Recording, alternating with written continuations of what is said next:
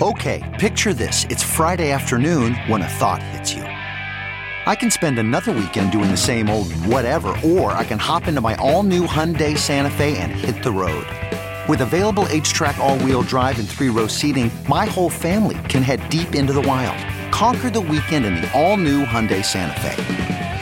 Visit HyundaiUSA.com or call 562-314-4603 for more details. Hyundai, there's joy in every journey. Good morning, I'm Margiela Sword, Fox 2 with your St. Louis news, driven by Bomarito Automotive Group. Injured Kinloch firefighter Arlydia Bufford is being released from a rehab center this morning. She's been recovering there after nearly a month in the hospital. She was shot at an Applebee's in St. John in June. Firefighters plan to escort her home today.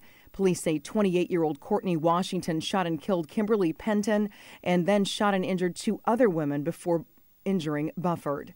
Washington faces murder and several other charges. In sports, the Cardinals' 3-game series against the Pirates this week has been postponed. Another player has tested positive for COVID-19, outfielder Lane Thomas.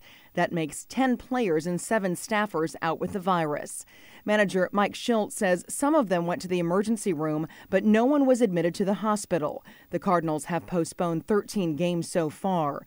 From the Fox 2 Weather Department, we will be rain-free for the morning drive with a partly sunny sky along with warm and humid conditions.